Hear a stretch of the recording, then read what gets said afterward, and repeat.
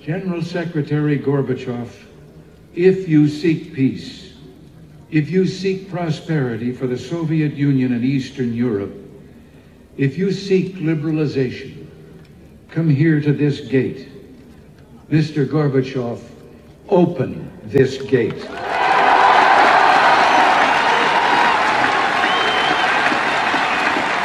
Mr. Gorbachev, tear down this wall.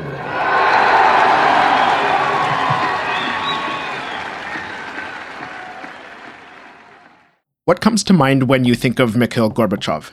His birthmark? His place in history? Maybe you're like me and your introduction to him was through The Simpsons when he came to Springfield to visit George H.W. Bush with a coffee maker. Gorbachev is a controversial figure. Did he end the Cold War or did he destroy the Soviet Union? Didn't he kind of do both? I wanted to have this episode out in June before I went on vacation, but it ended up being so much heavy lifting, and it really needed to be treated carefully without self-inflicting pressure to get it done, that I wanted to take this one slow. Not to mention, there is more science in this episode than any that have come before. This is the story of the KGB's downfall, or rather, the ship crumbling around them until they were more or less powerless to reverse the inevitable collapse of the Soviet Union in 1991. We've seen the trajectory of Soviet secret police from the red-bannered gangs of the Cheka, to the brutal efficiency of the NKVD, to the clandestine omnipresence of the KGB. In this episode, we won't focus on KGB spycraft as much as information control. If you want the deets on KGB history and methods, listen to the previous episodes, parts 6, 7, 8, and 9. Today, we are concerned with wrapping up the tale of the KGB and exploring their dissolution, going down with the Soviet ship.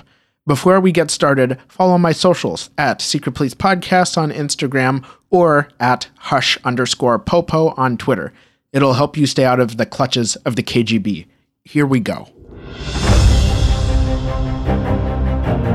In this 10th edition of Russian Secret Police, we'll dive into the KGB's downfall, the unraveling of the Soviet Union, and the atypical leadership of Mikhail Gorbachev. We'll see how Gorbachev rose from life as a farm boy to the Kremlin's communist throne. We'll discover how the KGB reacted to losing power and the final gasps of its security state in the face of Chernobyl, Glasnost, and Perestroika. Who was Mikhail Gorbachev? How did the KGB try to survive? How did the Soviet Union dissolve? What is the problem with the type of nuclear reactor used at Chernobyl? You're listening to the Secret Police Podcast. Do you have a problem with authority? Because I do, and I'm on a mission to help us build a healthy skepticism towards those in power. My name is Jack, and I spend hours researching and engaging with my morbid curiosity of dictatorships, to share with you the history and the methods of the world's most brutal secret police forces. We look at how secret police enforce tyranny and strike fear in their people.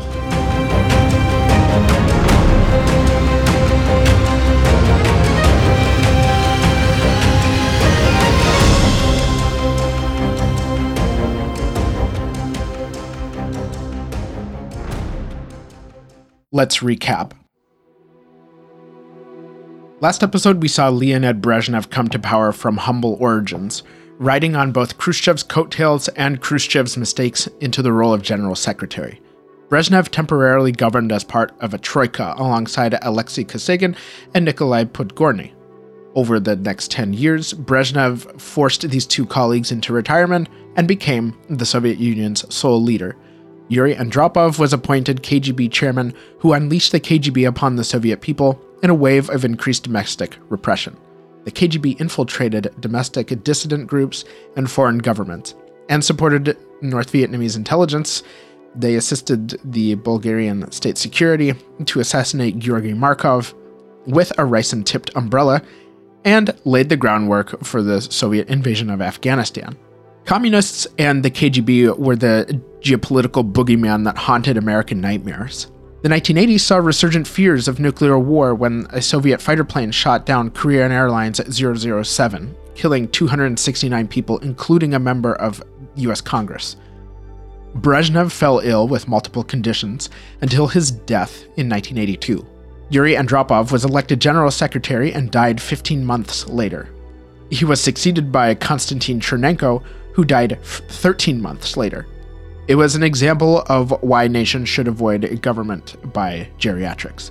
Waiting in the party's wings for his shot at General Secretary was Mikhail Gorbachev, a man who reportedly had a dogmatic sense of right and wrong to his detriment, but a man who was eager to change things in the Soviet Union. Gorbachev approached steering the Soviet ship differently, but the Soviet system went into self-preservation mode when faced with certain radioactive challenges. And the KGB wasn't about to take Gorbachev's reforms laying down. So let's get to know Mikhail Gorbachev.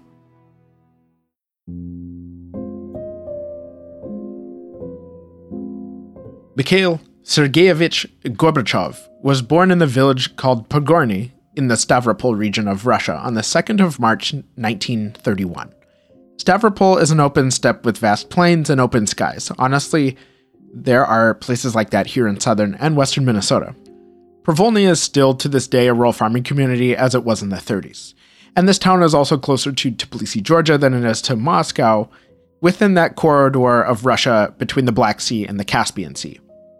Young Mikhail was the firstborn to Sergei Andreevich Gorbachev and Maria Panteleevna Gorbachev. In interviews with Gorbachev's friends, they said Maria always kept their modest house spotless, and the family kept some kind of poultry or ducks. Sergei was a driver and a mechanic, and was a generous man and eager to teach young people how to drive. Sergei and Maria encouraged Mikhail to study hard in school, much like Brezhnev's parents did to him, but fewer beatings than Stalin's. More education, fewer beatings, better kids. You get it. Young Mikhail went to a local school in Provolny and was adored by his teachers. He stood out as the teacher's pet. Whatever. Nerd. But Mikhail was a likable nerd. Peers of the young boy Mikhail, who attended school with him in 1938, described him as mature beyond his years and very bright. And it was so nice in the research for this episode that interviews from still exist about Provolny and the Gorbachevs as a family and what Mikhail was like as a young boy. This was definitely something that was not available to me for really any of the previous Russian leadership. Those sorts of things in terms of interviews from people who knew them, who knew the person or the family, it just didn't exist. So this was certainly a breath of fresh air. So anyway, Mikhail's childhood wasn't all academic studies and the quiet farm life. God, no. Far from it. This is the 1930s in Russia. It's not a place you wanted to be. If you've listened to this show up to this point, you know. The Soviet Union was ensnared by the secret police and Stalin's purges. 1/3 of Mikhail's village were killed during the terror. And another thing I'd just like to comment on is how pervasive Stalin was within the Soviet Union. Like, yes, he was the leader during a time of great change. And I know that we discarded him in episode 5, but it's difficult to talk about the other general secretaries without talking about Stalin, because he played such a big part in their lives as well as the lives of many people at the beginning of the Cold War. The terror crept into Gorbachev's family as well. Mikhail's maternal grandfather was arrested in 1934, and the paternal grandfather was arrested in 1937. Both served time in the gulags, and the maternal grandfather, a man named Pateli Gapkalo, was tortured by the then OGPU. It's been a while since we last talked about these guys. The Joint State Political Directorate, or OGPU, were Stalin's secret police from 1929 until 1934, when they were rebranded the People's Commissariat of Internal Affairs, or NKVD. What's interesting is that Gorbachev's biography by William Taubman said OGPU, but the documentary that I watched about Gorbachev implied that the grandfather was tortured in 1937, which would have been after the OGPU was rebranded into the NKVD. So just an interesting discrepancy there. But the bottom line is that somebody tortured Mikhail's grandfather, and they beat the crap out of him. Gorbachev himself said in an interview, they tried to break his arms, and they put him on a stove. They tried to blind him. So it's really something that undermined his strength. He died rather young. My God, a stove? I imagine they tried to break Grandpa Gorby by searing his palms or his face. And maybe he said, "Hey, flip me over. I'm done on this side." No. Many of Provolny's purge survivors had stories of torture and murder by the secret police, but they, for some reason, had no idea Stalin was the man behind their suffering until Khrushchev spilled the tea. About the purges, Gorbachev said, "Frankly, we didn't know anything. We really didn't know much. Even what our own family had to go through. I totally trusted my grandfather. I always believed what he said. And even he used to say, well, Stalin had nothing to do with those crimes. He never blamed the Soviet state or Stalin." Mikhail was just a boy witnessing the violence and brutality of the Soviet state imposed on his people. Then came Nazi Germany's invasion in 1941, when Mikhail was just 10 years old. Provolny was under German occupation for a time as well. 800 people were drafted from Provolny to fight, including Papa Gorby, Sergei. By the war's end, only about 400 made it back. None of them were the same. Some were made mentally destitute. The Gorbachev family lost relatives, but Sergei fortunately made it back home, and I have to wonder if Sergei did any depraved acts to survive, and if he did, if he ever told Mikhail such stories. And this kind of reminds me of, within my own family, my great-grandfather, Francis Frith. He was a British officer in the trenches in France, specifically the first or second battle of, I'm not going to say this correct, but it's this town in Belgium called Ypres? My grandmother told me once that apparently he used to have nightmares for the rest of his life from his time in the war, and I believe that. When Sergei returned to Provolny, he and young Mikhail set to work harvesting their fields. I've never even served, and I wonder about how much of a shock it must be to return home from a war, especially such a tectonic conflict like that between the Soviets and the Nazis, just to go back to normal and carry on. Sergei sounds like a badass who showed his son hard work and treated him with respect. I hereby award medals of outstanding fatherhood to all the good father agents out there. When Mikhail was 14, he joined the Communist Youth League, Komsomol, and he was awarded the Order of the Red Banner. His parents also had their second child, Alexander Gorbachev, in 1947. Yeah, Mikhail and Alexander were nearly 17 years apart. And according to a 1995 New York Times article, Alexander has stayed, or at least at that time, had stayed out of his brother's limelight. He wasn't mentioned much in any of Mikhail's biographies at the time either.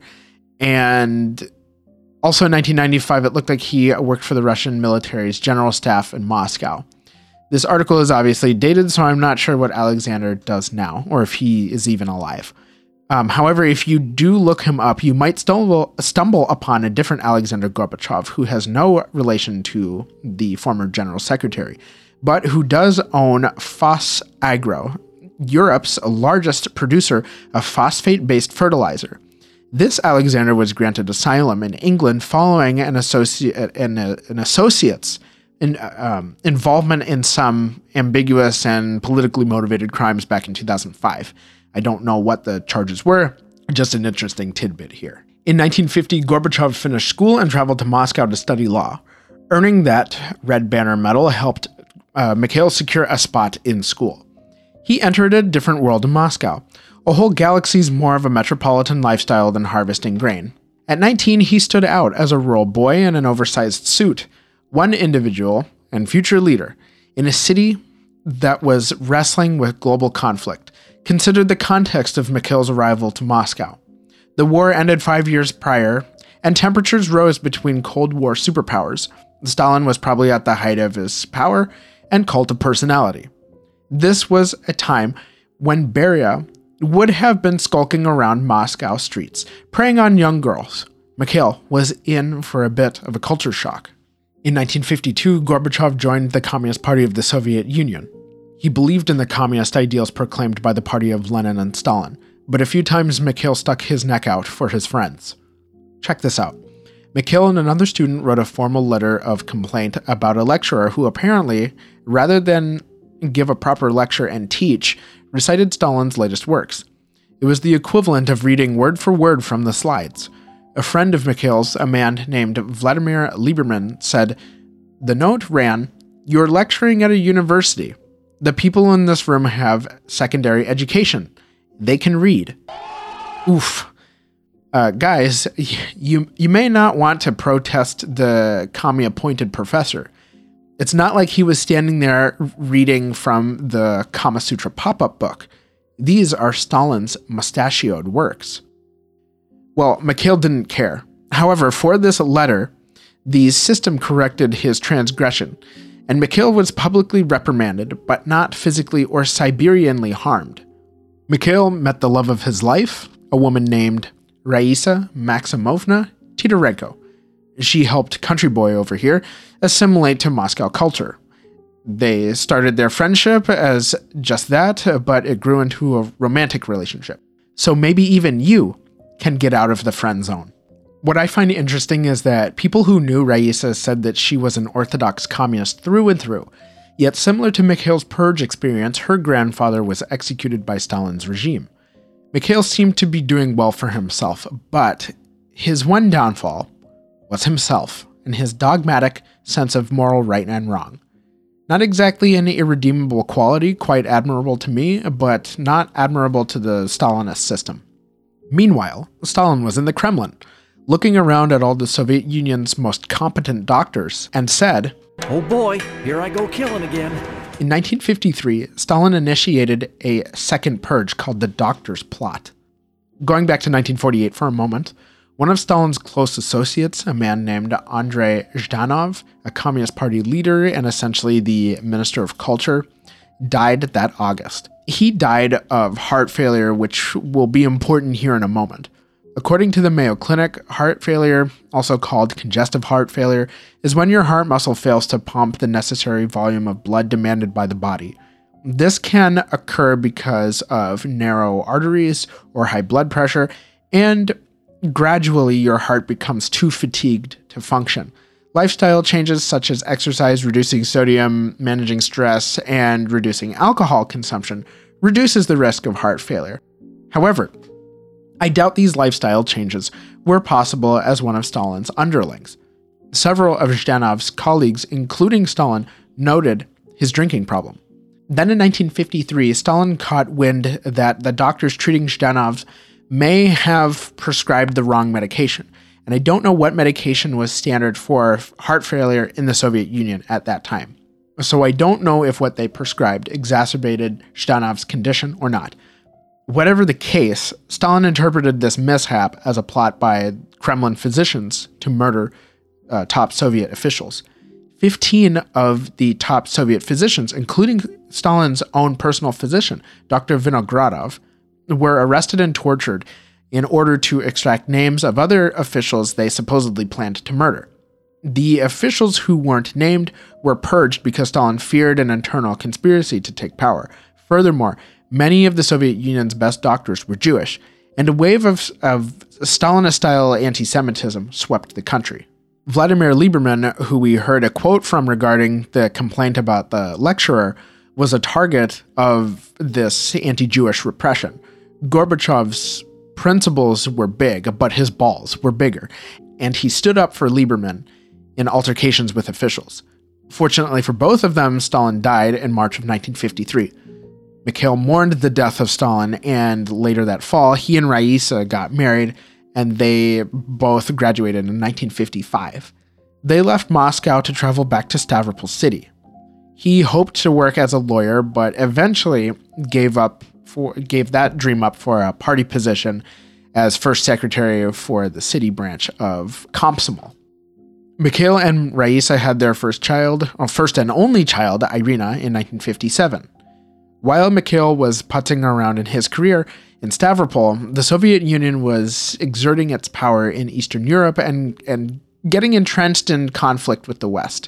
In 1970, Mikhail became the party head of the Stavropol region.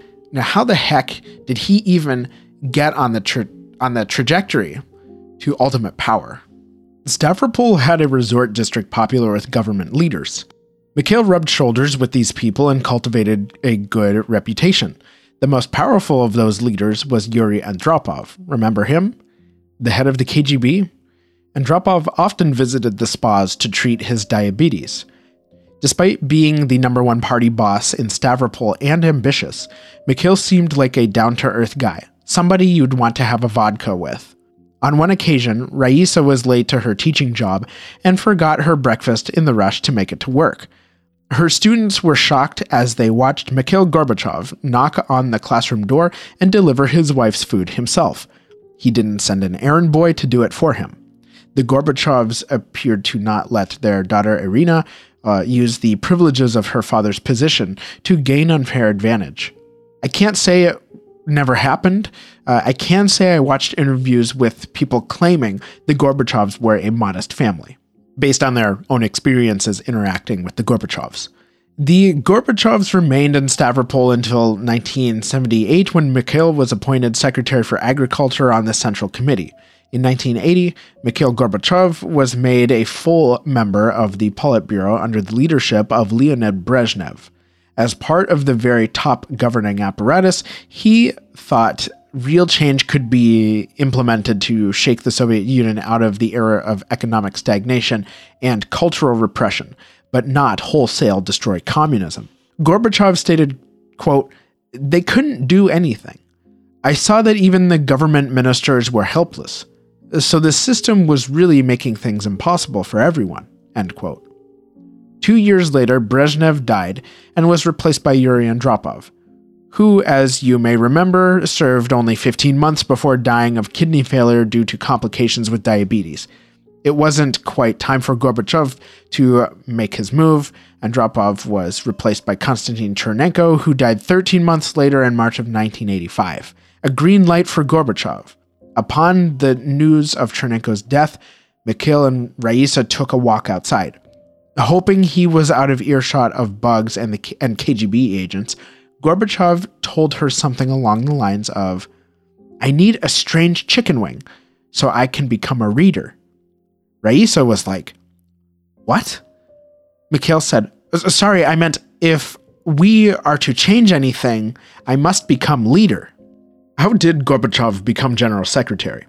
Andrei Andreevich Gromyko, chairman of the Presidium of the Supreme Soviet, who'd served as Minister of Foreign Affairs for nearly 30 years, proposed that Gorbachev be promoted General Secretary.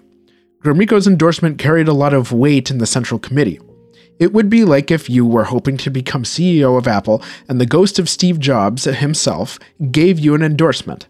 Plus, Gorbachev's age, or lack thereof, was a huge plus, since he was only 54, unlike the last three general secretaries, who reeked of nursing home chicken soup and left a snail trail of piss behind their walkers.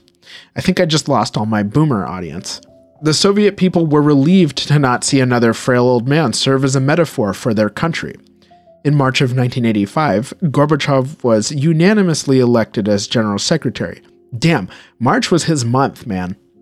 It was clear from the beginning that Gorbachev would be a different kind of leader. He wanted to be filmed and photographed meeting the Soviet people. Raisa often accompanied Gorbachev, which was another departure from the norms of his predecessors. Let's just quickly recap here for a moment to get our bearings before we continue.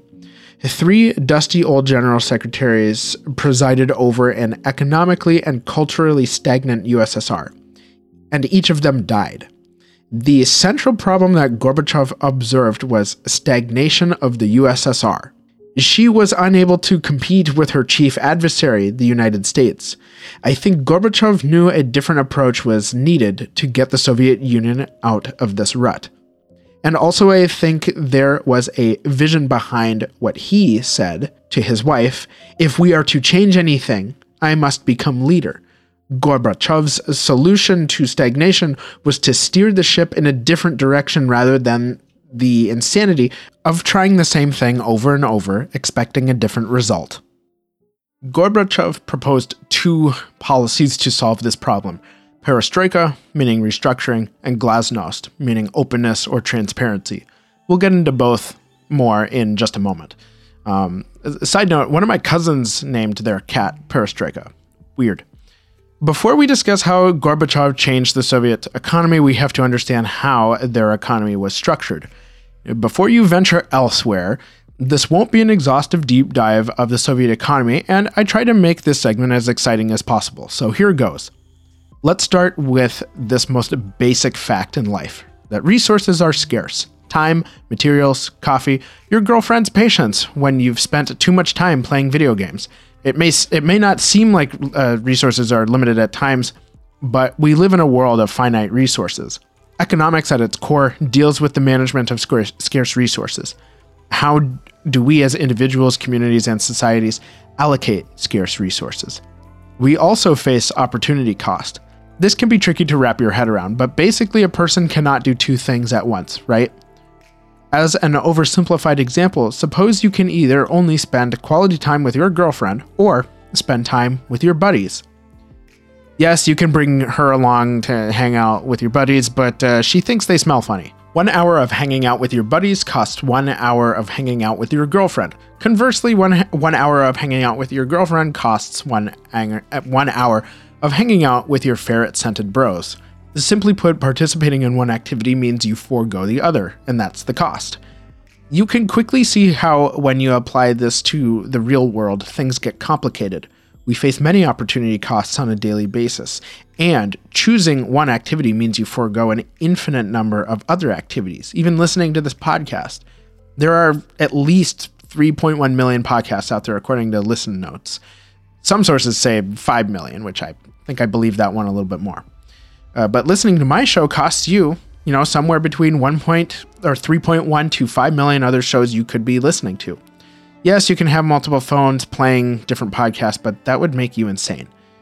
Keep opportunity cost in mind going forward here. Obviously, different economic theories propose their own version of a best way to manage scarcity. Different economic systems are built upon these varying theories. We can distinguish between command economies where the government is the principal agent of allocating scarce resources, and market economies where the market determines how to best allocate scarce resources based on supply and demand. Most nations' economies are somewhere in the middle, or mixed economies, including the United States. That is, the government provides some goods and services, and private enterprises provide others. The Soviet system was mostly a command economy. Generally, this means that Soviet planners managed the country's economy through a highly centralized system. How did this work? Soviet-style economic planning depended on state ownership of the means of production, that is, land, labor, capital, and entrepreneurship.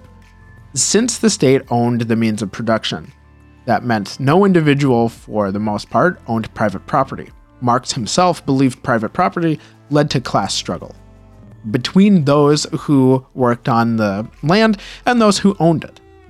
Soviet economic planning was a specific method of centralized planning, but there were some steps along the way to develop the system. Lenin's new economic policy, which had elements of a free market economy, was deemed necessary to spur economic growth after the Civil War. These principles were largely abandoned when Joseph Stalin came to power and enacted 5-year plans. The State Planning Committee, or Gosplan, was in charge of creating and implementing 5-year plans. Each 5-year plan had differed in its emphasis of development in different sectors like capital goods, consumer goods, communications, healthcare, welfare, etc. How is this exactly carried out? Well, based on my research, the short answer is data, math, and priorities. We'll just touch on this a bit because this is where the rubber met the road in Soviet centralized planning, but we won't go too in-depth because this isn't a calculus class. Gosplan took direction from the Communist Party's economic priorities. To meet the party's priorities, Gosplan developed what's called a system of material balances. This means that Gosplan calculated the available amounts of raw materials and inputs, such as steel or cement. Knowing what materials were available and in what quantities allowed Soviet planners to estimate achievable output. Gosplan then issued production quotas to various ministries and enterprises based on their calculations of possible production. There were some exceptions to this methodology, of course. Notably, the Soviet government sold and exported grain obtained via collectivization to nations like the United States in exchange for industrial materials. However, Marx viewed international trade for profit as inherently exploitive. To build off this for a moment, we heard from our friend Sergei in part 4 that his family ended up in a Siberian penal colony for selling meat. So I guess it was okay for the government to partake in trade, but not the citizenry. Interesting how that hypocrisy happens there. This is how the Soviet centralized system worked on a basic level, and you can probably see some of the flaws in this system. The party's priorities may not be an individual citizen's priorities, incentives are not properly exploited, opportunity cost, material and labor costs may not be reflected in prices. There's that term opportunity cost again. In this case, for Soviet planners, the cost of 1 ton of steel for the railway was 1 ton of steel for a tank. Historian Robert V. Daniels wrote, quote, "The planning system as such was fairly simple. Gosplan calculated the sum of the country's resources and facilities, estimated priorities for their use, and handed down output targets and supply allocations to the various economic ministries and through them to every branch and enterprise in the entire economy. To be sure, this system had its limitations, including the absence of meaningful prices and cost information, and the difficulty of extending planning to all the special commodities and enterprises in a modern economy. More serious difficulties stemmed from the attitudes and priorities built into the Stalinist planning system. From the start," wrote the Soviet economist Nikolai Shmelev and Vladimir Popov, "the administrative system was distinguished by economic romanticism, profound economic illiteracy, and increasing exaggeration of the real effect that the administrative factor had on economic processes and on the motivations of the public," end quote. And yes, of course, capitalism has its many flaws, most glaringly wealth inequality and market corrections like a recession. Also, I don't know if this is the case in your country, but in America, we have, in my opinion, an insufferable corporate culture with its own jargon like, "I hope this email finds you well," business solutions optimization, and other strings of meaningless nonsense. But no system is free of risk, recession, or stagnation. Hard times are just inevitable. It's like a basic law of physics. An economy goes up and comes down because what goes up must come down. And this system, in which the party directed Gosplan to administer the economy, was what Gorbachev inherited as general secretary. He also inherited its stagnation. Now that we are more familiar with the Soviets' economic methodology, what caused the USSR's economic stagnation? This is honestly a difficult question to answer. In economics, it is often difficult to draw perfect cause and effect conclusions on the macro level and attribute all the causal factors. That said, here are some reasons we can look at that likely contributed to Soviet stagnation.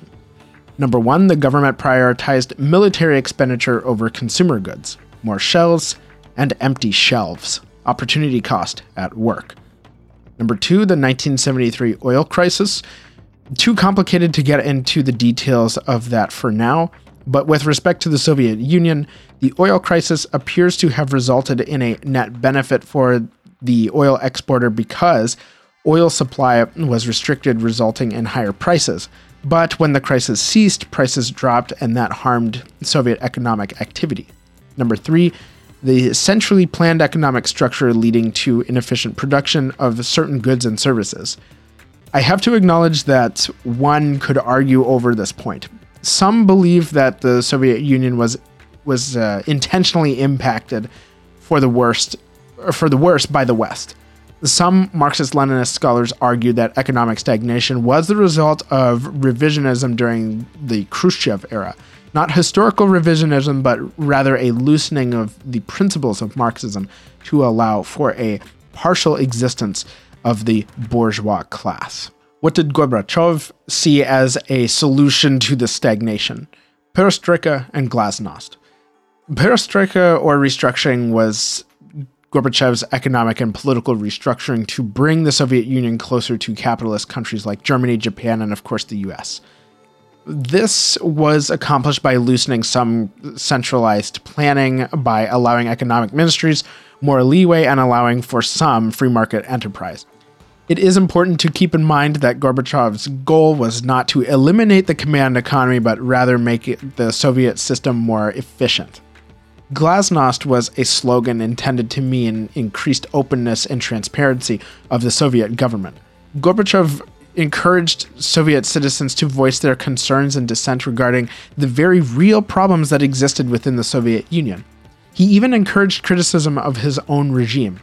Some of those problems included shortages of consumer goods, further exacerbated, ironically, by Gorbachev's economic reforms. Or perhaps this was a predictable outcome. In the short run, perestroika led to less than desirable outcomes for the average consumer, such as higher prices and decreased state support.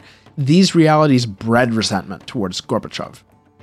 But let's examine the KGB's perspective on perestroika and glasnost and take this time to catch up with the secret police.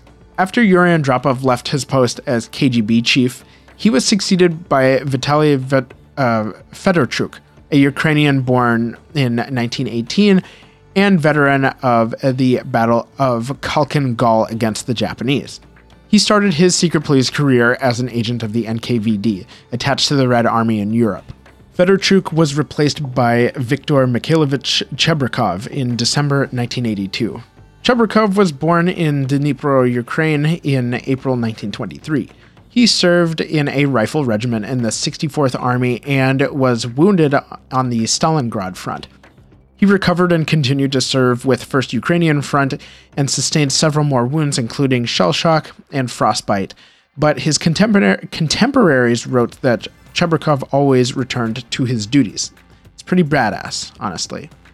He continued his military career after the war and served as deputy chairman of the KGB under Andropov until Chebrikov was appointed KGB chairman by Gorbachev himself.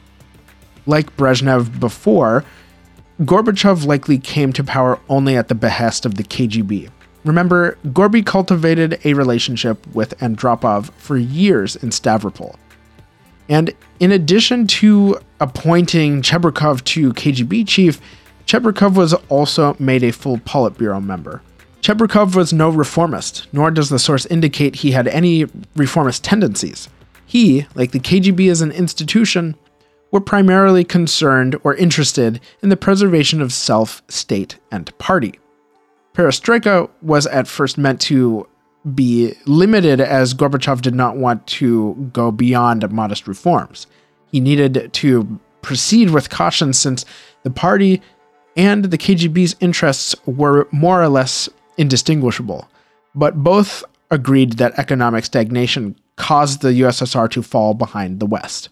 Chebrikov even publicly voiced support for perestroika. In November 1985, during a commemoration of the Bolshevik Revolution, Chebrikov stated that he and his fellow Chekists wanted to proceed and noted the security services' role in assisting the USSR in economic matters. The KGB were the sword and the shield and the eyes and the ears of the regime. They were supposed to have a real inside scoop on everything happening within the country. This will make the KGB well positioned to control information pertaining to a certain nuclear accident, but we're getting there. Chebrikov and Gorbachev's good relations ended in 1986 with the introduction of political reforms via glasnost. That was a bridge too far for the KGB. They were fine with fighting corruption, but that was about it. Plus, Gorbachev's economic reforms were similar to those proposed by a previous KGB chief, Yuri Andropov. Unfortunately for Gorbachev, however, and it's difficult to determine if he knew what I'm about to say would happen or not, the KGB's distaste for glasnost meant they also lost interest in perestroika. But why? As part of Gorbachev's greater openness, the news media would be free to criticize what were supposed to be wholly Soviet institutions like the KGB and investigate the conduct of their predecessor organization, the NKVD. Revealing those crimes in the Soviet press led to unsavory revelations about the KGB, which led to calls for strengthening laws against excessive law enforcement, i.e. reining in some of the KGB's power. It seemed like Glasnost would force the most legendary and secretive spy agency in history to A, have less of a free hand, and B, be more transparent. Abroad, particularly here in the West, the reception to Glasnost was positive because for the West it meant that the USSR might change for the better from our perspective. We saw potential for a more open, perhaps capitalistic, and maybe even democratic Soviet Union. The signals that Gorbachev emanated were different from previous regimes. In November 1985, Gorbachev met US President Ronald Reagan in Geneva. The two leaders held talks on their relations, defense, and the arms race. That is, the increasing number, power, and reach of nuclear weapons. But soon the Soviet government would be preoccupied with containing a deadlier enemy, one that challenged the essence of Glasnost and pushed the Soviet system into its old habits. It's April 26, 1986 in Pripyat, Ukraine. About 1:20 in the morning. A young woman lays back in an armchair.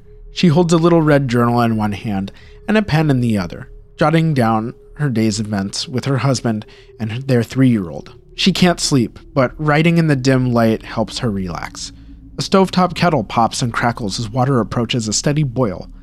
As she glides the pen across the paper, suddenly she hears a low rumble. The furniture lurches off the ground. She jumps to her feet and rushes to the child's room. Clutching her child, she peers out the bedroom window, but it doesn't face the direction she believes the sound came from. She rushes to the kitchen, child in her arms, and pulls the kettle off the stove. She switches on the radio. The authorities are silent. All she can do is pour herself some tea, comfort her child, and hope her husband working the night shift makes it back in one piece. She picks up her diary, frustrated to see there's only one more blank page.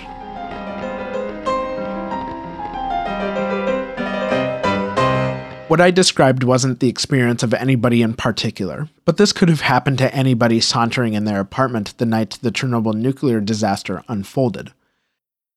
Before we get into this segment, I'm not a nuclear engineer, but I have done quite a bit of research on this topic, and I have a decent foundation in some basic sciences. We'll discuss some of what happened from a scientific and engineering perspective, then focus more on the political fallout with respect to Gorbachev's leadership and vision for the Soviet Union. And just so we're clear, there is enough Chernobyl information out there to make its own series and then some. So a lot of the scientific pieces of this are cherry-picked to paint enough of a picture but keep things moving.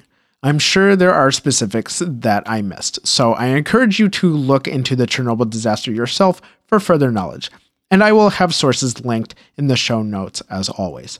So, how did things go so horribly wrong at Chernobyl? First, I think we have to talk about the building blocks of life, atoms. An atom, invisible to the eye, has 3 major components or particles: protons, neutrons, and electrons. Protons and neutrons form the nucleus of an atom, while electrons travel around the nucleus. Protons and electrons have an electrical charge. Protons are positive, and electrons are negative.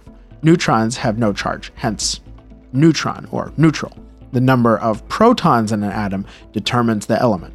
You know, the elements from the periodic table you had to memorize in high school? Yeah, those elements. Take an atom of hydrogen, for example. One atom of hydrogen is 1 proton and 1 electron. 1 positive, 1 negative. Balanced. Other forms of hydrogen exist with multiple neutrons, but it is still hydrogen because it has 1 proton. Let's make things a bit more interesting. Atoms with 2 protons are helium atoms. 6 protons, you got carbon. Jump up to 92 protons, and that's a uranium atom. As elements get heavier, that is, they accumulate more protons and neutrons, there's potential for the atom to break down naturally into a more stable more stable forms via radioactive decay. Now, I'm going to throw in other science words here: isotope and atomic mass. An isotope is a version of an atom. What the hell does that mean? Well, take uranium, for example, with its thick, voluptuous nucleus of 92 protons. Isotopes of uranium have a different number of neutrons. So one way you can think of neutrons in this context is glue. Too little glue, and the protons are more likely to break off. And too much glue, and you have glue dripping off, i.e. neutrons breaking away from the nucleus, i.e. radioactive decay. Typically, uranium in its natural state is the isotope U-238, U being short for uranium, and 238 being the atomic mass. Atomic mass is approximately protons plus neutrons. So take 238, for example, okay, minus 92 protons for the protons in uranium. That means there are 146 neutrons in the nucleus in uranium's natural state. Another isotope, U-235, has 3 fewer neutrons. Again, the number of protons stays the same at 92 when we are talking about the element uranium. Controlled fission reaction is achieved when a neutron slams into the nucleus of another atom and breaks it. That break, or fission, releases energy, heat, and releases more neutrons, which speed towards other nuclei, break them, release more neutrons, etc. It's exponential, right? So for example, one fission releases 2 neutrons, those fission 2 other neutrons, then release 4 neutrons, 2, 4, 8, 16, 32, etc. It happens very fast, but in a controlled environment. Okay, so who's still awake? I promise this is all relevant. I won't go into how exactly humans developed nuclear technology, but at a very basic level, nuclear fission is the splitting of atoms, intentional splitting of atoms. More specifically, splitting that ripe, juicy nucleus. Why is this important? The splitting of atoms creates tremendous amounts of energy, which, when controlled for useful purposes in reactors, can produce insane amounts of electricity. Or, this energy can be released instantaneously for the effect of a mushroom cloud. The theorizing and application of atomic energy in the Soviet Union goes back to the turn of the century. We talked about early developments in nuclear energy in Part 5 when we talked about Soviet atomic bomb development. But the development of civilian nuclear power use was a bit different. The first nuclear power plant in the USSR was the Obninsk nuclear power plant built near Moscow in 1954. This facility was built as an experimental plant to test how it would perform in supplying power to an electrical grid. Tests were performed for about 4 years, which showed promising results.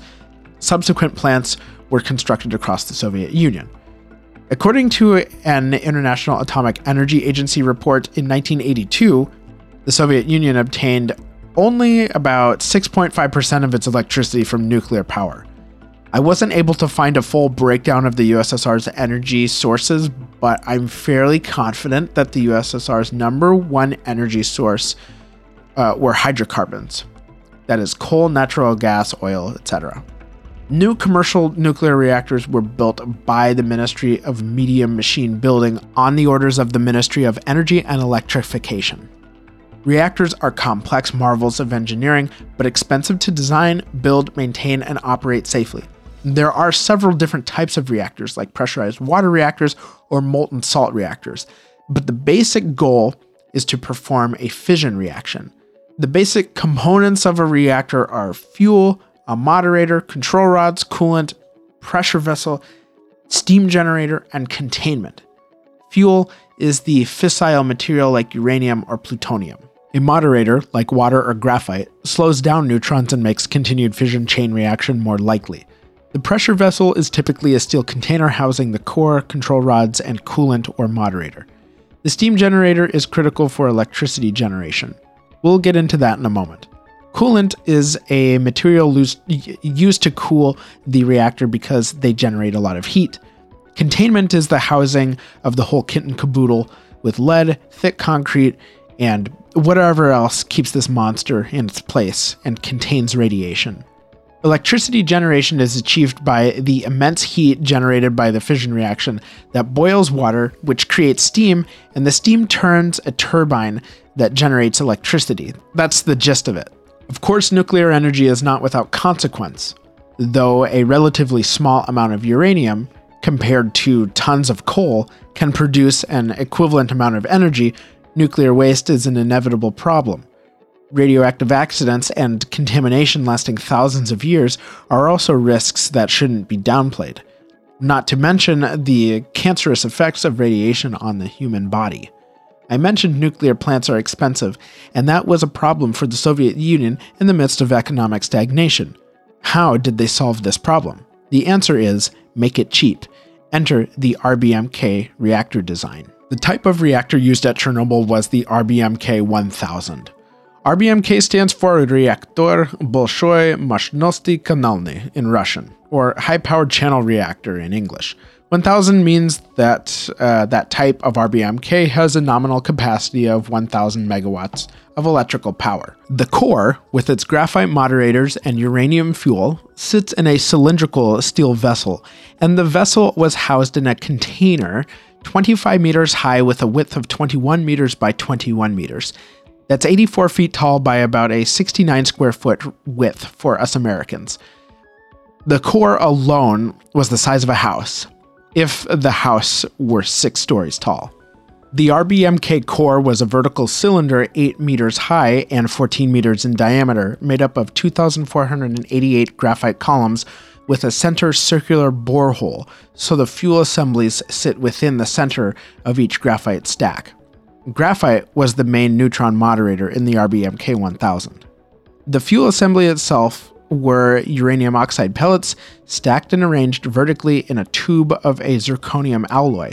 18 zirconium tubes were arranged in a circular pattern, and the total assembly had a diameter just wide enough to slide into the borehole of the graphite columns. This apparatus was a control rod, but of the 2,488 graphite channels, only 1,661 were fuel assembly channels. The purpose of the other channels we'll get to later when discussing the accident itself. The bottoms of the fuel assembly channels were connected to a pressure tube that fed the core cooled water. Notably, the RBMK had no pressure vessel, so it could be refueled while operating. That's like filling the gas tank while you're revving the engine. And if that doesn't make you cringe, I don't know what will. But that was one big advantage of the RBMK, because you didn't need to turn it off to replace a spent fuel assembly, which was accomplished by using a special crane-like machine that traveled above the floor, or rather on top of the reactor, that looked like somebody set square Legos in a circular pattern. The core underwent the fission reaction, which created heat. Cooled water was pumped up through the core to heat the water to create steam. The steam funneled through other channels to increase its concentration and released at a steam generator for electricity generation. The steam then ran to a condenser for conversion back to liquid water for another cycle through the core. The RBMK had 2 separate steam generators and condenser assemblies. Let's jump back to the fuel assembly for a moment. The uranium oxide pellets were composed of 2% enriched uranium-235. Enriched uranium means increasing the potential of U-235 in a sample of uranium fuel. See, I told you this science stuff was important. U-235 is the best fissile uranium isotope for reactors rather than the naturally occurring U-238. However, Western reactors used 3 to 4% enriched uranium. Why does that matter? The low-grade enrichment of 2% is partially why graphite was used as a moderator to sustain nuclear reaction. RBMKs were cheaper to produce compared to Western water pressure reactors, and Because of the lower uranium-enriched fuel, RBMKs were cheaper to operate over time. Remember? Make it cheap. That's not to say the Soviet Union only used RBMK reactors. On the contrary, but they were an attractive and cheaper alternative for state planners. And just a comment before we continue, these RBMK reactors, if you've never looked at a diagram of one, are insanely complicated. There are so many different pipes and assemblies, and they're enormous. The Fukushima reactor is 17 times smaller than RBMK. Nuclear reactors are typically large, but RBMKs are beasts in and of themselves. And some reactors are much, much smaller. Who's ever heard of David Charles Hahn? If you haven't heard of David Hahn, or colloquially known as the radioactive Boy Scout, this guy tried to DIY his own reactor in the shed of his mom on his mom's property in Michigan. Though he never successfully built one, the police found out what he was doing. The feds got involved, and David actually had progressed enough in his experiment that the Environmental Protection Agency spent months cleaning up a radioactive mess. David's personal life wasn't the same after, with the suicide of his mother, an investigation by the FBI into David's actions with the nuclear reactor. He died in September of 2016 from a drug overdose. Okay, or take, for example, the Massachusetts Institute of Technology Nuclear Reactor Laboratory, where they have a small research reactor in the middle of Boston on Albany and Cross Street, operated by a 20-year-old. Yes, of course they take a rigorous examination, and they are supervised. But still, the concept is hilarious to me.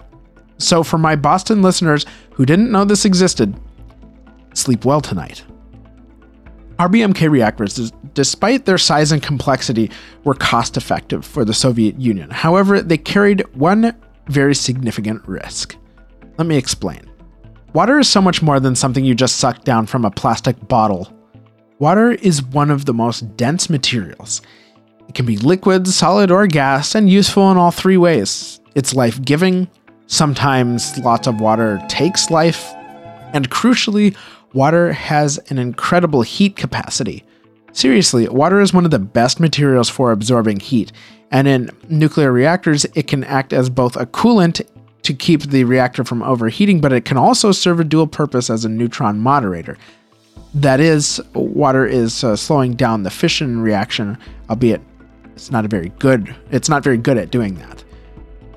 We looked at how water is circulated through the RBMK's core to heat the water to generate steam, and that water, upon recycling, is pumped up against gravity. Here is the problem.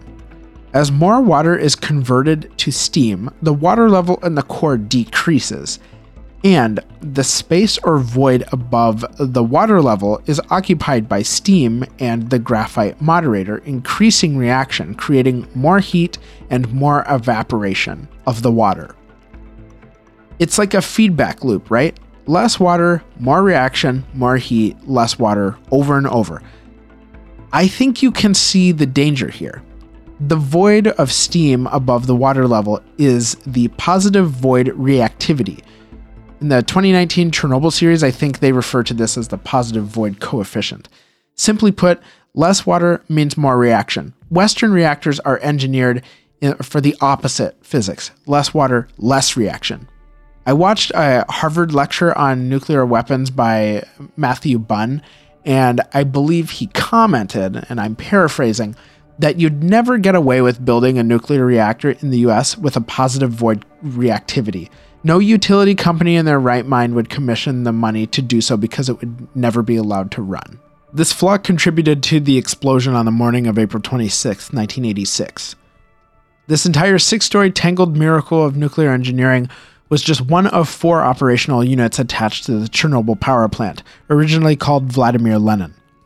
The plant is located in the now abandoned town of Pripyat in the Kiev Oblast on the Pripyat River, about 100 kilometers or 62-ish miles from Kiev in Ukraine. The plant is quite close to the Ukrainian-Belarusian border. Construction on the Chernobyl plant started in 1972, and the 4 reactors together could produce 4,000 megawatts of electrical power. Reactor 1 was completed in 1977, number 2 was completed in 78, number 3 in 81, and the doomed number 4 reactor in 1983. Soviet planners intended to complete construction on reactors 5 and 6, but that never happened because of the accident. The Chernobyl disaster wasn't the only incident to happen at this facility.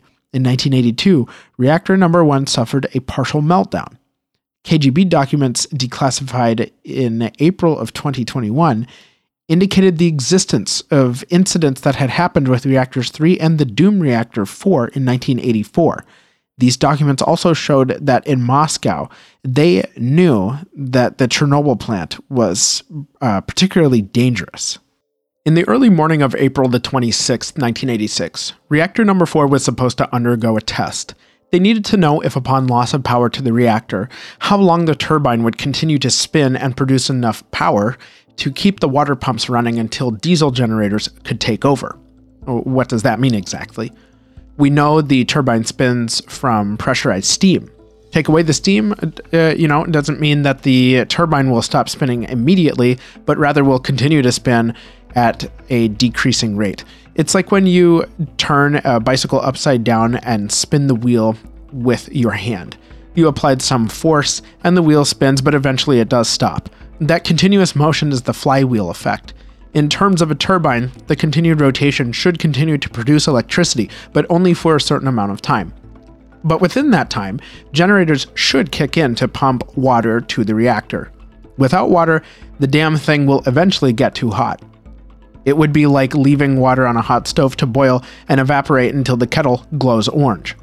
Please don't try that at home, nor should you ride the line when operating a nuclear reactor. The test had to be performed during reactor shutdown, and reactor 4 failed this test 3 times prior.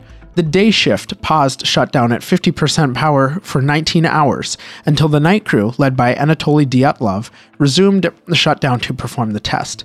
But they were not properly briefed. The pause happened because there was demand for power on the grid, and reactor 4 made up the difference. Let's return to the fission reaction. When uranium atoms split, they don't always break in clean halves. If the nucleus of the uranium atom were to break in half, you'd have 2 atoms of palladium. 92 protons in a uranium atom divided by 2 is 46 protons, which is palladium. Because clean halves don't always happen, the reaction can yield an array of fission products depending on how many protons are clustered together after fission. Sometimes one of those products is an isotope of the noble gas xenon, specifically xenon-135, with its less voluptuous but equally alluring nucleus of 54 protons. Xenon is very good at absorbing neutrons, and too much xenon accumulation in the reactor core will kill or poison the reaction, hence the term xenon poisoning. This is important because xenon accumulation, or accumulated as a result of running the reactor at 50% power for nearly the entire day. I don't know if the operators knew this would happen from experience or if it was a flaw that was not explicitly written into the operator's manual. Now, aren't you glad you learned something about fission? At the very least, you may earn some points in bar trivia. So Dyatlov and his band of nightcrawlers took over control of the reactor at midnight on April the 26th and resumed shutdown of reactor 4. They brought the power down to 22%, and programmed the reactor's auto mode to hold power at 22%. And real quick here, some of the fuel channels and control rods were manual and others were automatic, so RBMK could adjust itself based on a sensor system inside the core. However, the reactor's automated system was not designed to perform with xenon poisoning, so the reactor's power fell to 1%. As a general rule, just in case you find yourself in this situation, you are not supposed to restart a reactor that has been poisoned by xenon gas because the core is unstable. Dyatlov was under pressure to get this test done. Apparently, if the test was not performed that evening, they had to wait an entire year before they could run it again. And considering the things that we've learned about the KGB, or that we've learned the KGB were capable of doing to people, I don't think I need to tell you why Dyatlov felt pressured to get this test done. So Dyatlov made the decision to extract all of the control rods. Basically, this means the rods with neutron-absorbing properties were pulled out, giving the reactor more reactivity, more juice to give reactor 4 enough power for the test. But one source I watched said this is like applying full throttle to your car with the handbrake on. And extracting the control rods doesn't remove the xenon gas. They started to lose control of the reactor. The reactor was brought to 6% power, and the crew agreed to shut down the reactor using a mechanism controlled by a button called AZ5 or AZ5. In Russian, it's an A and then number 3-5. A Cyrillic letter that looks like a 3 is Z in Russian. Upon completion of the test, Leonid Toptunov pressed the AZ5 button, which inserted all the control rods simultaneously. The rods displaced all the water inside the reactor, which flashed into steam, which displaced the xenon gas, causing more reaction, more heat, and a surge in power, demonstrating the dangerous feedback loop of the positive void reactivity. The extreme heat started melting the core. Who'd have thought a nuclear reactor would be so complicated? Reactor 4 was estimated to have spiked a power output 20 times the megawattage it was designed for, perhaps producing the power equivalent to that of all the Soviet Union's nuclear reactors combined. We prefer to call it an unrequested fission surplus. All this pent-up energy had to release somewhere, and it did. The reactor blew the 1,000-ton lid clear off, which destroyed the roof, and the explosion blasted the north-facing side of the containment building away. The lid rotated and landed back into the destroyed reactor on its side, exposing columns of twisted metal and hurling radiation into the atmosphere. Graphite columns were thrown all over the building and the ground below. Just putting your hand on one of these graphite channels, as some of the firemen did who responded to this accident, exposed themselves, or it would have exposed you, and these firemen exposed themselves, to lethal doses of radiation. This explosion was not an atomic blast, but a heat and gas explosion, more like a dirty bomb in a pressure cooker. First responders on the scene could not have known what kind of fire they were walking into. Radioactive graphite scattered about the scene, the taste of metal in their mouths, and they won't be the only ones kept in the dark about what really happened. Later that morning, many miles away in Sweden, power plant radiation detectors alerted staff to a radiation leak, but it was not from their own reactors, or from the outbreak of nuclear war, as they had speculated. Belarusia took the brunt of the radioactive cloud spewed from the dead reactor as the fire inside the core continued to burn. The residents of Pripyat were also not informed of the accident. Radios were void of reports and instead played classical music, as was the Soviet MO in an emergency. Some residents of Pripyat brought themselves and tragically their children to a railway bridge to view the fire and ionizing glow from the plant. They got seasoned with radioactive ash falling from the sky. The obvious but invisible killer here was radiation. Radiation is energy released in certain forms like particles or rays. Some forms are low energy or non-ionizing, like what's released by your microwave or your phone, but other forms are high energy or ionizing, like X-rays. Ionizing means the ability to tear electrons away from the nucleus of an atom. Ionizing radiation comes in the form of alpha and beta particles and gamma rays. Alpha particles compared to beta are quote-unquote large but have low velocity, whereas beta particles are smaller but have higher velocity. Gamma rays have almost no mass but have high velocity. Think of these three little bastards as vehicles. Alpha particles are semi-trucks, not very fast but can cause high damage if you are hit. Beta particles are like cars, moderate speed and maneuverability. Gamma rays are like crotch rockets, small and won't cause much damage if you're hit by one, but can penetrate many spaces. Exposure to radiation depends on the amount of time you're exposed and the dose or the amount. Exposure can cause irreversible and serious health effects like radiation poisoning and cancer. These three small particles have the energy to bust through the cells of your body and damage DNA. Getting hit by an alpha particle, our quantum 18-wheeler, will cause the most damage to DNA, but can be blocked by dense materials like lead, gold, or feet of concrete, whereas gamma rays can zip through materials but cause less damage to DNA if hit. The scariest thing about radiation is that it is invisible, but you might taste it or hear it if you have the right equipment to measure it. Measuring radiation is complicated, though. There are different ways to measure it, like sieverts, REM, Röntgen, Curie, Gray. I'll post the link in the show notes to a great video on the measurement differences, but we won't get into that mess. For our purposes, we need to know the effects on human health from radiation. So the best measurement for that is sieverts. But let's make this even more intuitive. The American Cancer Society says one chest x-ray is equivalent to 0.1 millisieverts, or the same amount of radiation people are exposed to naturally over 10 years. So our measurement of interest is chest x-rays. A lethal dose of radiation is somewhere around 4 to 5 sieverts, or 4,000 to 5,000 millisieverts. 1,000 millisieverts is 1 sievert. On the Bridge of Death, the bridge that those people brought their kids to look at the power plant fire, those people were exposed to 5 sieverts per hour. Now, if I did my math right, in 1 hour, they got the equivalent of 50,000 chest x-rays. It's estimated that the plant workers and firefighters received somewhere between 700 and 13,400 millisieverts, or 7,000 to 1.34 million chest x-rays. 7,000 to 1.34 million chest x-rays. Just to repeat that for dramatic effect. I'm skeptical of that high number, to be honest, but it's a lot. Enough to kill 31 people. Is the official death toll from the Chernobyl accident. It is likely higher with the lingering effects of radiation.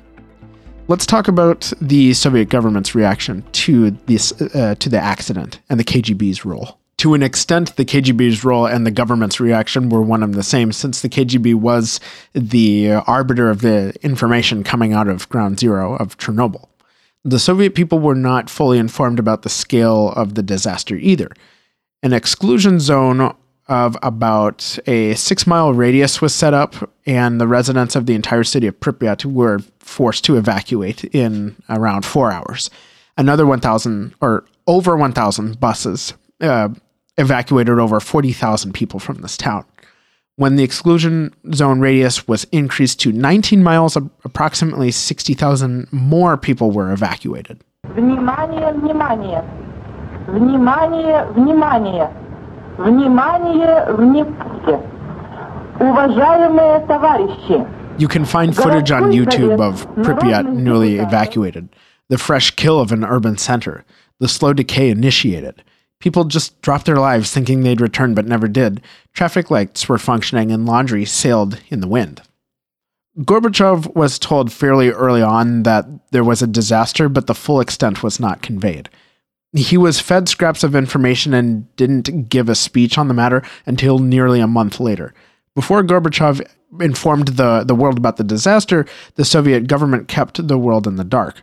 But the fact of the matter is, sometimes it's more difficult to contain the truth than radiation, especially when that radiation literally sounded alarm bells in distant Western nuclear plants.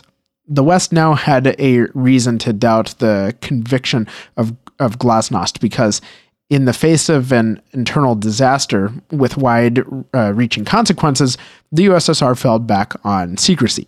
Gorbachev, however, wasn't going to let Glasnost slip.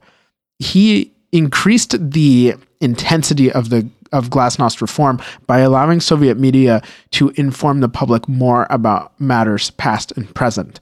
Like I said earlier, more information was released to the public about Stalin's crimes. People who lost loved ones in the purge found closure.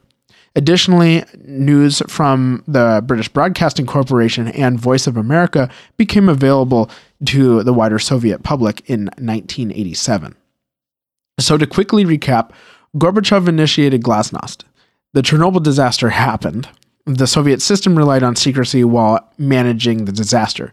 Secrecy was the antithesis to Glasnost, so Gorbachev pressed the gas on Glasnost. Got it. Do I think Chernobyl directly contributed to the fall of the Soviet Union? Well, not really, but we will get to that at the end. Let's check in with Gorbachev and see what he's up to. Faced with stiff resistance to change by the party apparatus and the KGB, Gorbachev moved to make constitutional changes that would sever the interlock between the party and the state in an attempt to isolate the hardliners in the Communist Party.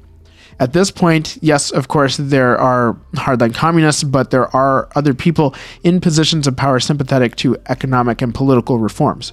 Gorbachev wanted to pull power away from the Politburo and put it towards the Soviets or the workers' councils. In 1988, Gorbachev pushed for the creation of an electoral body. The Congress of People's Deputies of the Soviet Union performed largely free elections. Once elected, members then elected the Supreme Soviet, and that body did most of the actual legislating. They held debates between staunch communists and liberal reformers, including Boris Yeltsin. In March and April of 1989, the first elections were held. 85% of the 2,250 delegates elected were party members, but that meant 15% of the delegates did not choose to subscribe to the party line. Gorbachev was happy with the result. And though you might be thinking, wow, 85% to the Communist Party, so what? The fact that they installed this process in the midst of economic stagnation and an international crisis is impressive. All of this process was live on television for the Soviet people, which may have been a shock to those used to restricted speech. In 1990, Gorbachev made additional overtures with the West to ramp down the Cold War, but things were not so fantastic at home. Though Gorbachev achieved political change, the economy was still in the toilet. Furthermore, Soviet-aligned Warsaw Pact nations, facing the double whammy of a bad economy and the newfound freedom to talk about it, decided to break away from the communist system rather than improve it. Also, McDonald's opened in the Soviet Union in January 1990, and it was tasty. Period. Vykusnoye tochka. Revolutions broke out first in Poland in 1988. Pardon me here, we're going backwards a bit in time. How did this revolution unfold? Well, since non-communist parties were able to participate in elections in Poland, trade unions formed their own party and won the election in August of 1989. Also, some months before, in February 1989, just adding to the chaos, the Soviets completed their withdrawal from Afghanistan. You can hear more about that conflict in last episode, part 9 of this series. So this new governing party called Solidarity Citizens in Poland was the first non-communist party to govern Poland since the end of the Second World War. Moscow's reaction was uncharacteristic of its past actions. Remember the Budapest uprising back in episode 6 when Khrushchev sent the Red Army to crush Hungary's revolution? Remember the Prague Spring in the last episode when Czechoslovakia looked as if it would break away and they got invaded by Soviet troops? Hey, remember the Cold War? Well, when Poland elected their first non-communist government, the Red Army did nothing. And their inaction was crucial for the remaining Eastern dominoes to fall. Hungary held elections complete with shiny new political parties in March 1990. Soviet troops discontinued their occupation of Hungary a year later. Then Hungary opened part of their border to Austria, a Western country. Many people from East Germany took advantage of this and trekked to Austria via Hungary. Because of the migratory leak to the west, East Germany closed its borders entirely, which predictably sparked protests. But the East German government retaliated by beating and arresting protesters, which caused even more people to take to the streets and overwhelm the security apparatus. East Germany hoped to receive Soviet troops, but none came. The government then decided it would allow people to open the Berlin Wall and allow crossing in a few months' time. However, the East German press secretary mistakenly told the public that the wall would come down immediately. Crowds gathered at the border checkpoints, and the guards opened the border. Citizens elsewhere along the wall took up sledgehammers, chisels, and whatever else they could to destroy the concrete and barbed wire symbol of oppression that had divided Germany for so long. The collapse of the wall took place on live television, and a young KGB officer named Vladimir Putin watched on in horror as he felt abandoned by his nation. Free elections took place across Eastern Europe, with Soviet troops either doing nothing or withdrawing from those nations altogether. Other Soviet nations voted out their communist leadership, including Estonia, Lithuania, and Georgia.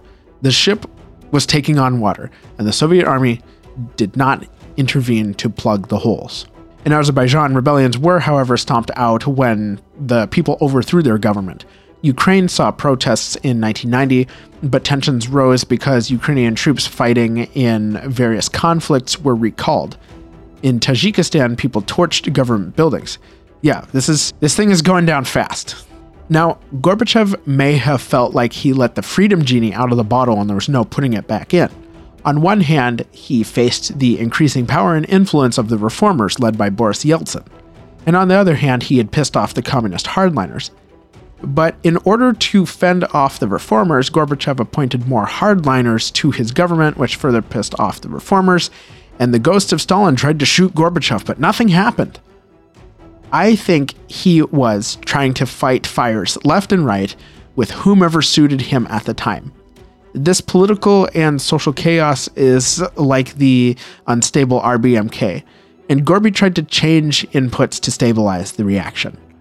Of this matter, Gorbachev said, "My mistake, the mistake of my associates and of myself, was that we moved too slowly on the reform of the Union." A couple other things are happening here as well. This was the most difficult part to put together. Things were so complicated in the Soviet Union at this time. Okay, so we've seen different parts of the Soviet Union break off and uprisings were seeping into other regions. An initiative was launched to reduce the centralized power in economic and government to transfer power to the regions and local republics. While remaining a union, it was proposed to transform the government structure into a federation where each republic had equal say in the affairs of the nation and governed themselves independently. Almost sounds kind of like the United States. The goal was to quell the various uprisings chipping away at the periphery of the union. Simply put, we will give you more independence, and you have to stay within the union and stop protesting, please and thank you.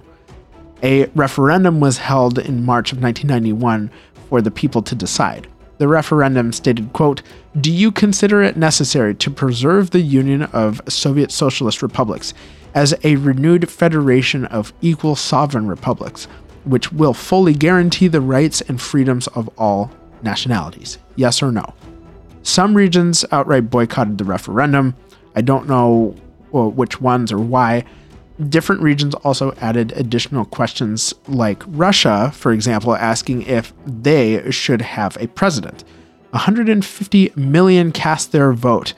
75% voted in favor of turning the Soviet Union into a federation. In June of 1991, Boris Yeltsin was elected Russia's first president, and in August 1991, the USSR was to rebrand from the Union of Soviet Socialist Republics into the Union of Sovereign States. Between Gorbachev's runaway reforms and changing the country's sign on the door, the hardliners collectively threw up all over the Kremlin. Outside, inside, didn't matter. Just a cathartic heave to expel the democracy ulcerating their stomach linings. Particularly the head of the KGB in 1991, Vladimir Kryuchkov. He ordered the KGB to put Boris Yeltsin under surveillance, and Gorbachev was put in their crosshairs. The August 1991 coup was led by high-ranking Communist Party leaders, including KGB chief Kryuchkov and Vice President Gennady Yevyev. They grabbed their hammers and sickles and did the coup. Their goal was to remove Gorbachev, use the Red Army to hold the country together, and return power back to Moscow. Gorbachev was on vacation in Crimea when the hardliners launched their coup.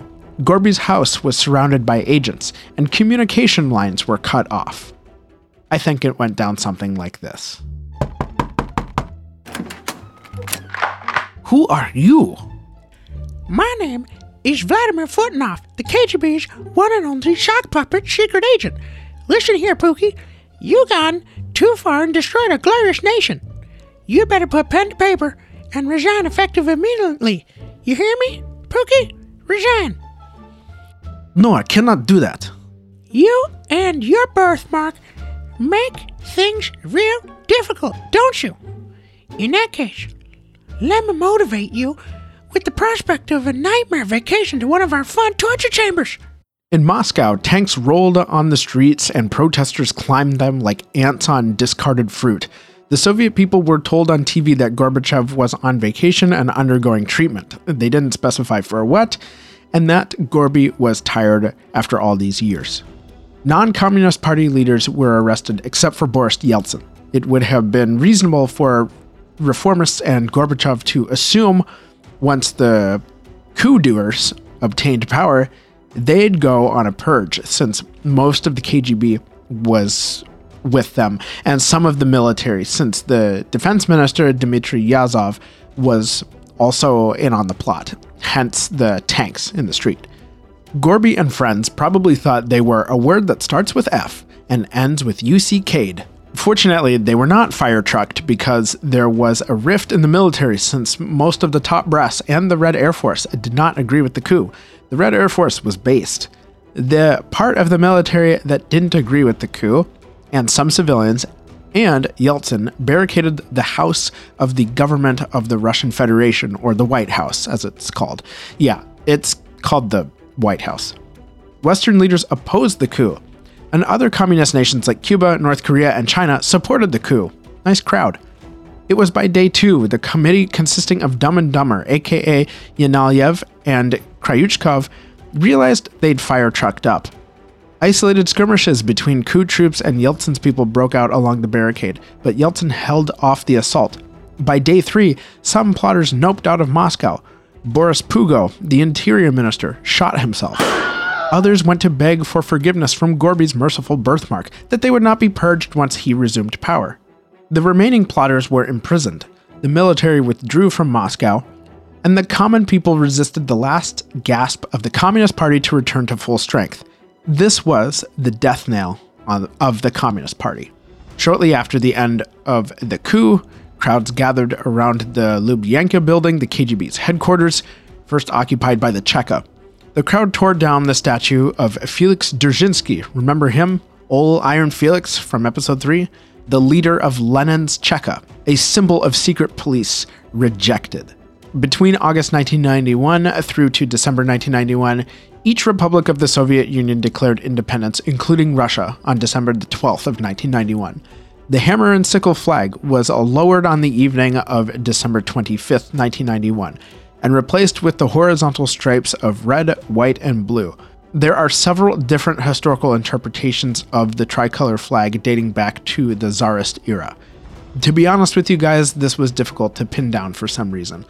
I asked Eastern Europeans, Russians, I put the question to Instagram, did some digging on my own, and historians all agree that the colors are red for the blood spilled while drinking vodka, blue for the water spilled while making vodka, and white for the clarity of the vodka. No, of course that's not what the colors mean. Still, this was surprisingly difficult to figure out. Different people I asked had different interpretations, and the internet had some variations on its history. The Grand Duchy of Moscow, the Tsars, and of course the Soviets donned different flags like the double-headed eagle or the hammer and sickle. Best I could find is that the tricolor flag comes from 1693 when Peter the Great ordered a ship from the Dutch, whose flag shows horizontal stripes of red, white, and blue. Peter decided to model the Russian Navy's flag on the Dutch flag by reordering the colors to white, blue, and red. One interpretation of the colors is red for military glory, white for prosperity, and blue for hope. Another interpretation is white for peace and cleanliness, blue for the sky and faithfulness, red for courage and heroism. Again, your interpretation may vary. On December the 26th, 1991, the Soviet Union died. The nation Vladimir Lenin bore out of revolution from the ashes of anarchy and Tsarist rule back in episode 3, a nation that transformed from an agrarian backwater to a global superpower. A nation that by its ideals set out to achieve a classless society and fell adjacent to short into a horror show of repression and secret police. But for their flaws and the lives lost, the achievements shouldn't be discounted. Bloody was their contribution to defeating Hitler. They progressed in the sciences and exported a culture that many of us are fascinated by today. The old Soviet mosaics in Eastern Europe, music, propaganda art, and a whole host of Russian tropes. For me, personally, the Soviet Union is a mixed bag. But I'm going to save what I've learned for the very end of this entire series. We have a few more things to wrap up. Gorbachev gave one last speech expressing sorrow for his mistakes and resigned his post as general secretary, the very job Joseph Stalin was assigned. What happened to the Communist Party? Boris Yeltsin banned them in 1991. Yeltsin also subscribed to the Secret Police podcast. What happened to the KGB? That final form of the Cheka? They suffered death by bureaucratic decree. In November of 1991, Boris Yeltsin transformed the Cheka into the Federal Security Agency, or AFB. In January 1992, a decree was ordered to create the Ministry of Security of the Russian Federation and abolished the previous Federal Security Agency and remnants of any inter-Soviet republic security links. December 21st, 1993, by decree, the Ministry of Security of the Russian Federation was abolished and the Federal Counterintelligence Service of the Russian Federation, or FSK, was created. Even though the Soviet Union was no more, the familiar branding and rebranding of the same security services occurred. No matter how many times you shuffle the cards, it's the same deck. Not shuffled in the orientation of the Oprichniki or the Cheka, but a modern twist of Russian secret police that will become today's FSB. What happened to Gorbachev? Gorbachev remained politically active post-general secretary. He gave numerous interviews, wrote books, and appeared in different types of media. We'll get into that in a moment, as well as Gorbachev's controversial status. He is the first Russian leader we have talked about that has provided such intimate accounts into his life and career. Perhaps the next closest accounts are from Khrushchev's own memoirs that he recorded in retirement. But Gorbachev obviously survived to see incredible changes in media technology such as the internet and social media. After resigning as general secretary, Gorbachev took the opportunity to spend more time with his wife, Raisa, and his family. He founded the International Foundation for Socioeconomic and Political Studies, colloquially called the Gorbachev Foundation, or as I call it, the Gorby Foundation. Gorby Foundation researches the Perestroika era and current issues affecting Russia. Raisa herself was also active in campaigning for children's charities and advocating for women's welfare in Russia. Foundations need money, and there is controversy here.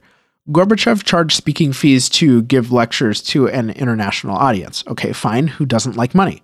He toured the U.S. in a private jet provided by Forbes and the American Business Magazine for one of his tours, at least one of them. He also visited President Reagan and his family. Gorbachev published nearly 20 books, including his memoirs, and collected sales revenue for those.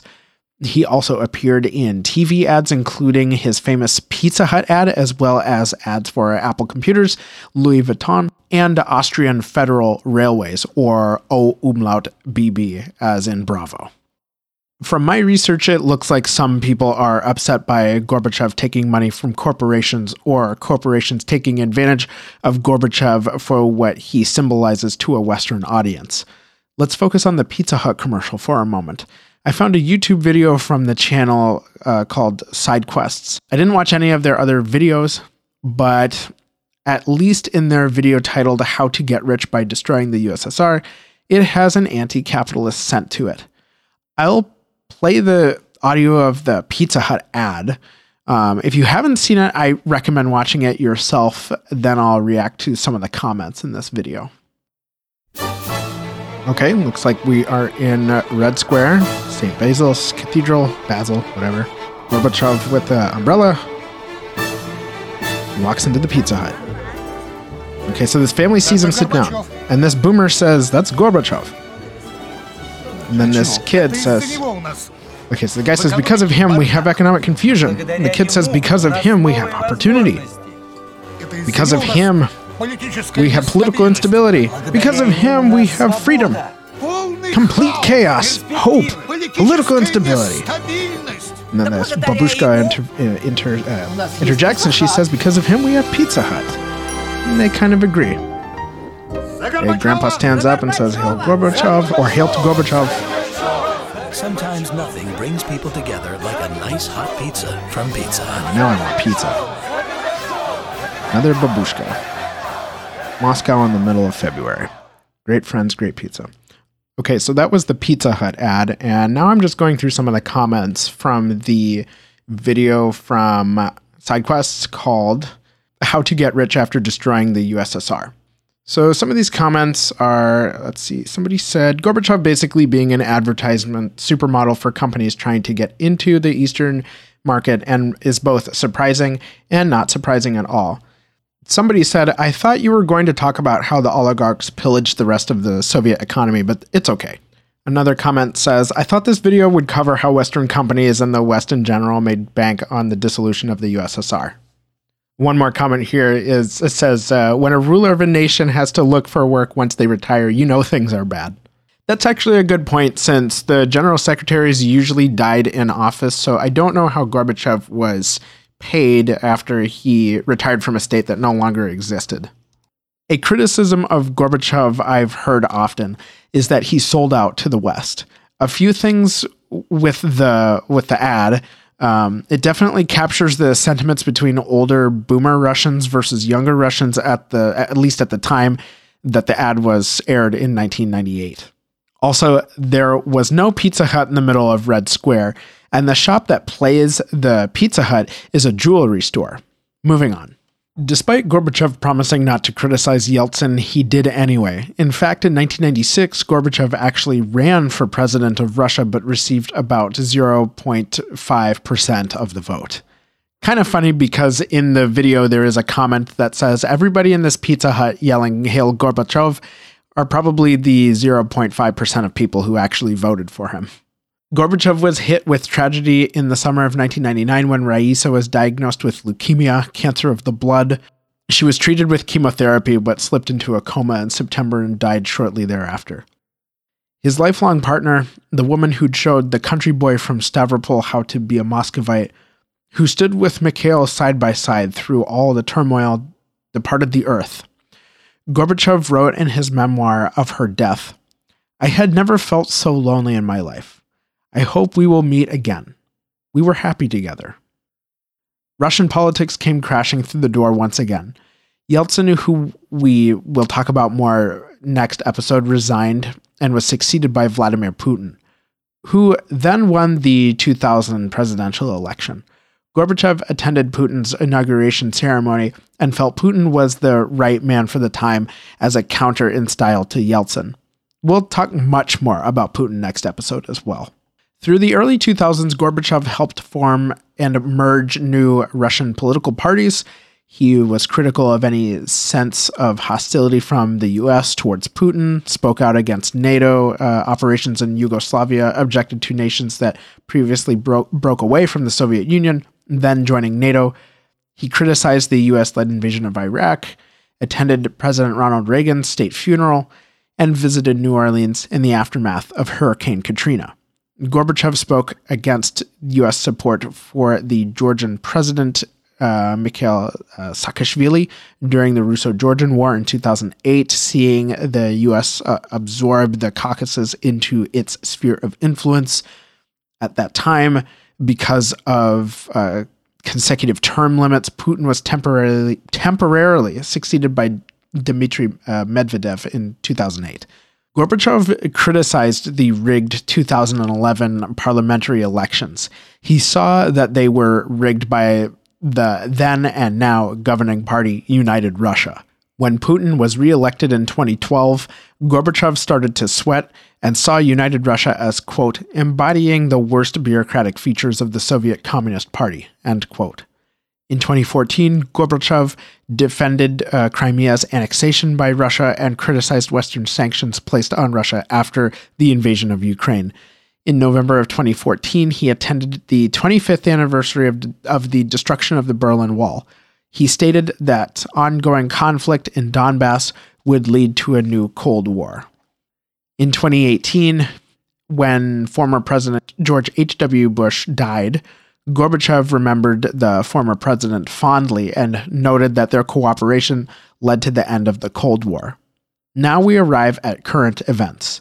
When Russia invaded Ukraine in February of 2022, Gorbachev personally made no comment, but his foundation stated, and I'm paraphrasing, that hostilities should cease immediately and enter negotiations.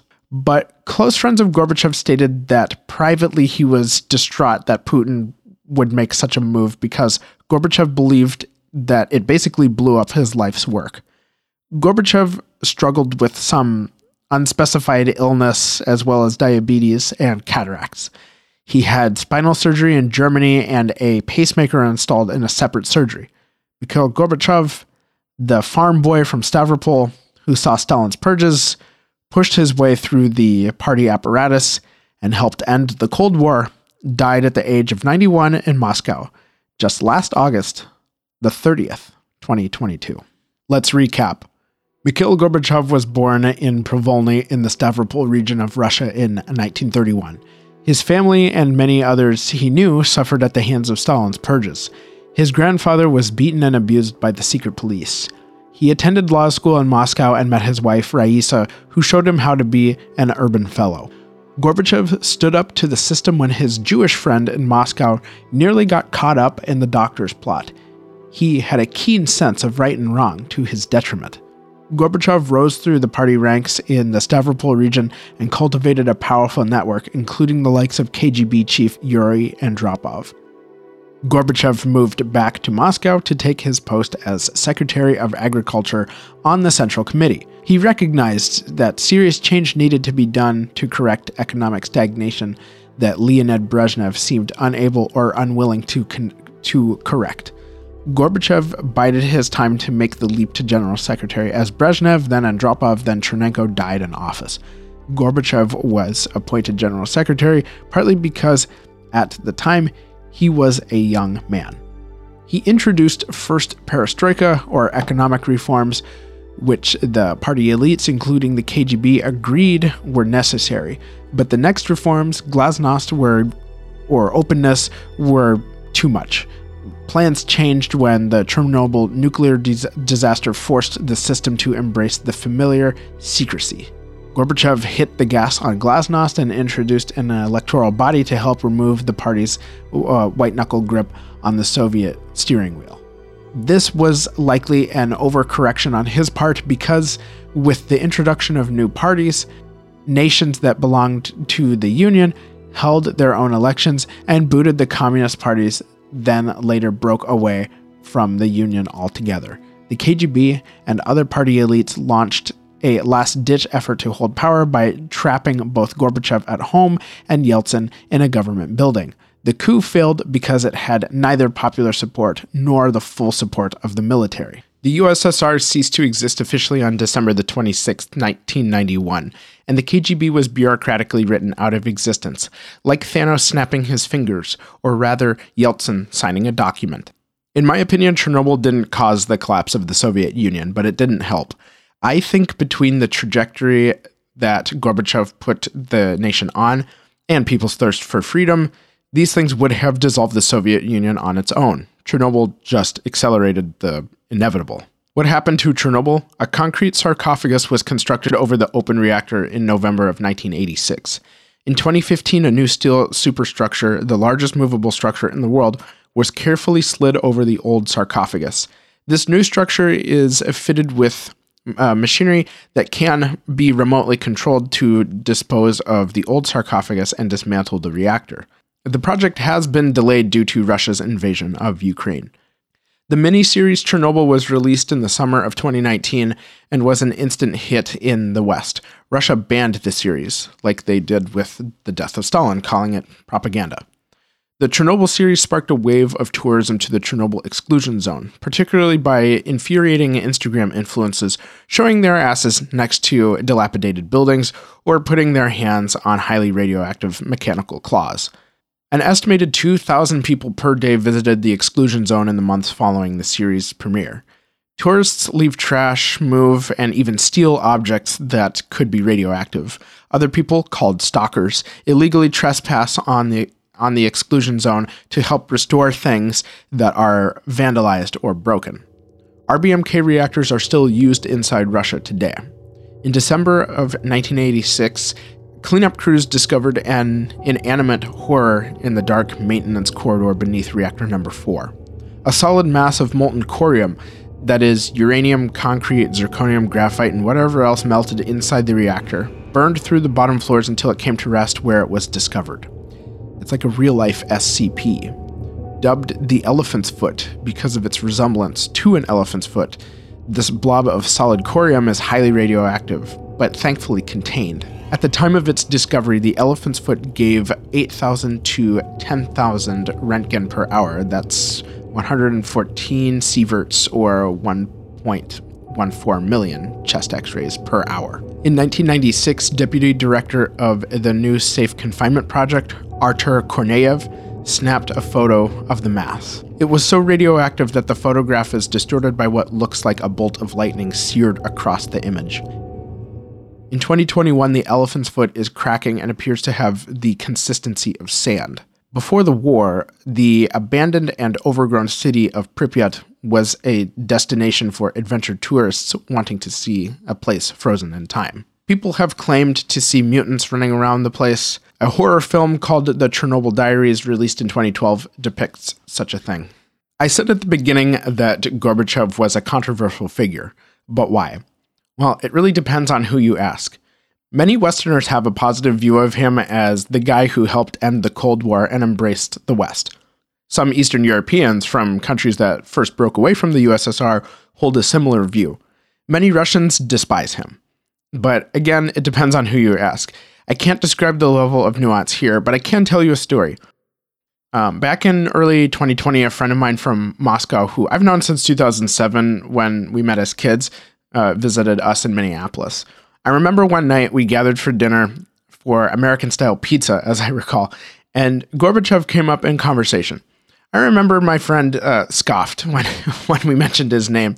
When I asked his opinion, he described to me a view that is shared by many Russians, that Gorbachev destroyed what they knew. For some, it wasn't just a culture or political system Gorbachev destroyed, but their livelihoods. Russia was not a good place to be in the 90s. And don't worry, we will get into the oligarchy next episode. But my understanding is there is a view that Gorbachev opened the door to a wave of Westernism.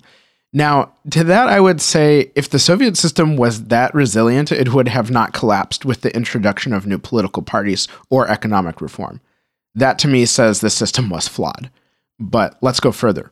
Remove Gorbachev or somebody like him from the equation, and I think the Soviet Union would have continued until somebody else made a major course correction. There are a few things I'd say to this. One is I think that the Soviet Union's T-2 collapse started with Stalin's death. By an iron fist, ruthless secret police, and terrifying consequences if you dared rock the boat, the Soviet Union was best able to exist. I will say, though, Stalin was lucky because he came to power at a time of great technological change where the Soviet Union, with the right management, could make the leap from hand plows to plutonium bombs. Let's also look at the Eastern European perspective. The dissolution of the Soviet Union meant no more repression from Moscow, a weakened Russia, and a chance for their nation to take charge of its own destiny and exercise some agency in how to live without the threat of Soviet troops kicking in the door. A chance to experiment with democracy and trade with the West. Do I think Gorbachev intended to collapse the Soviet Union? Honestly, no. But if I may use pilot terminology, I think he went to correct a stall and sent the aircraft into a tailspin, and one he could not recover from. Gorbachev is a great example of the blind men and an elephant parable.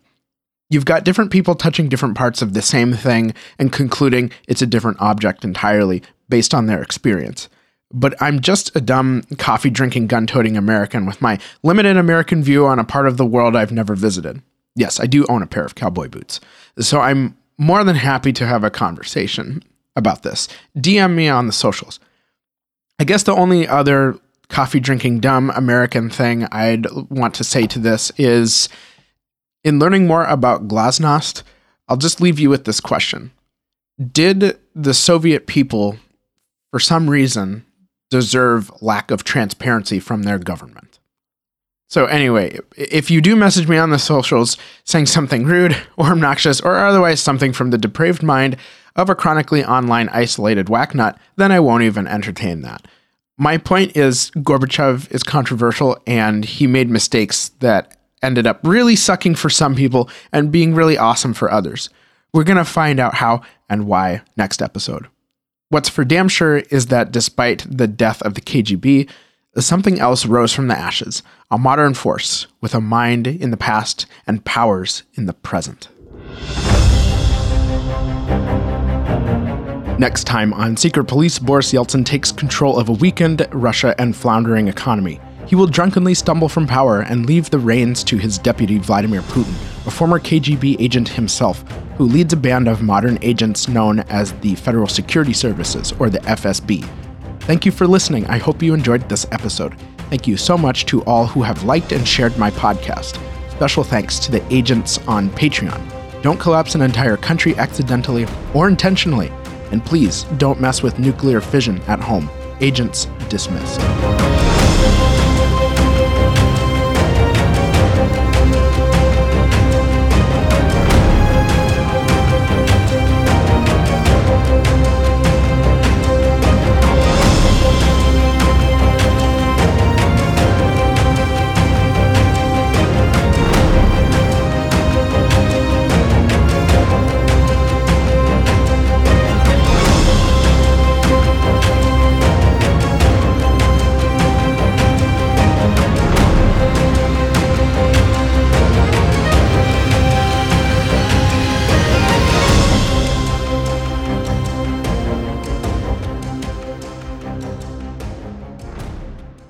You and your birthmark make things real difficult, don't you?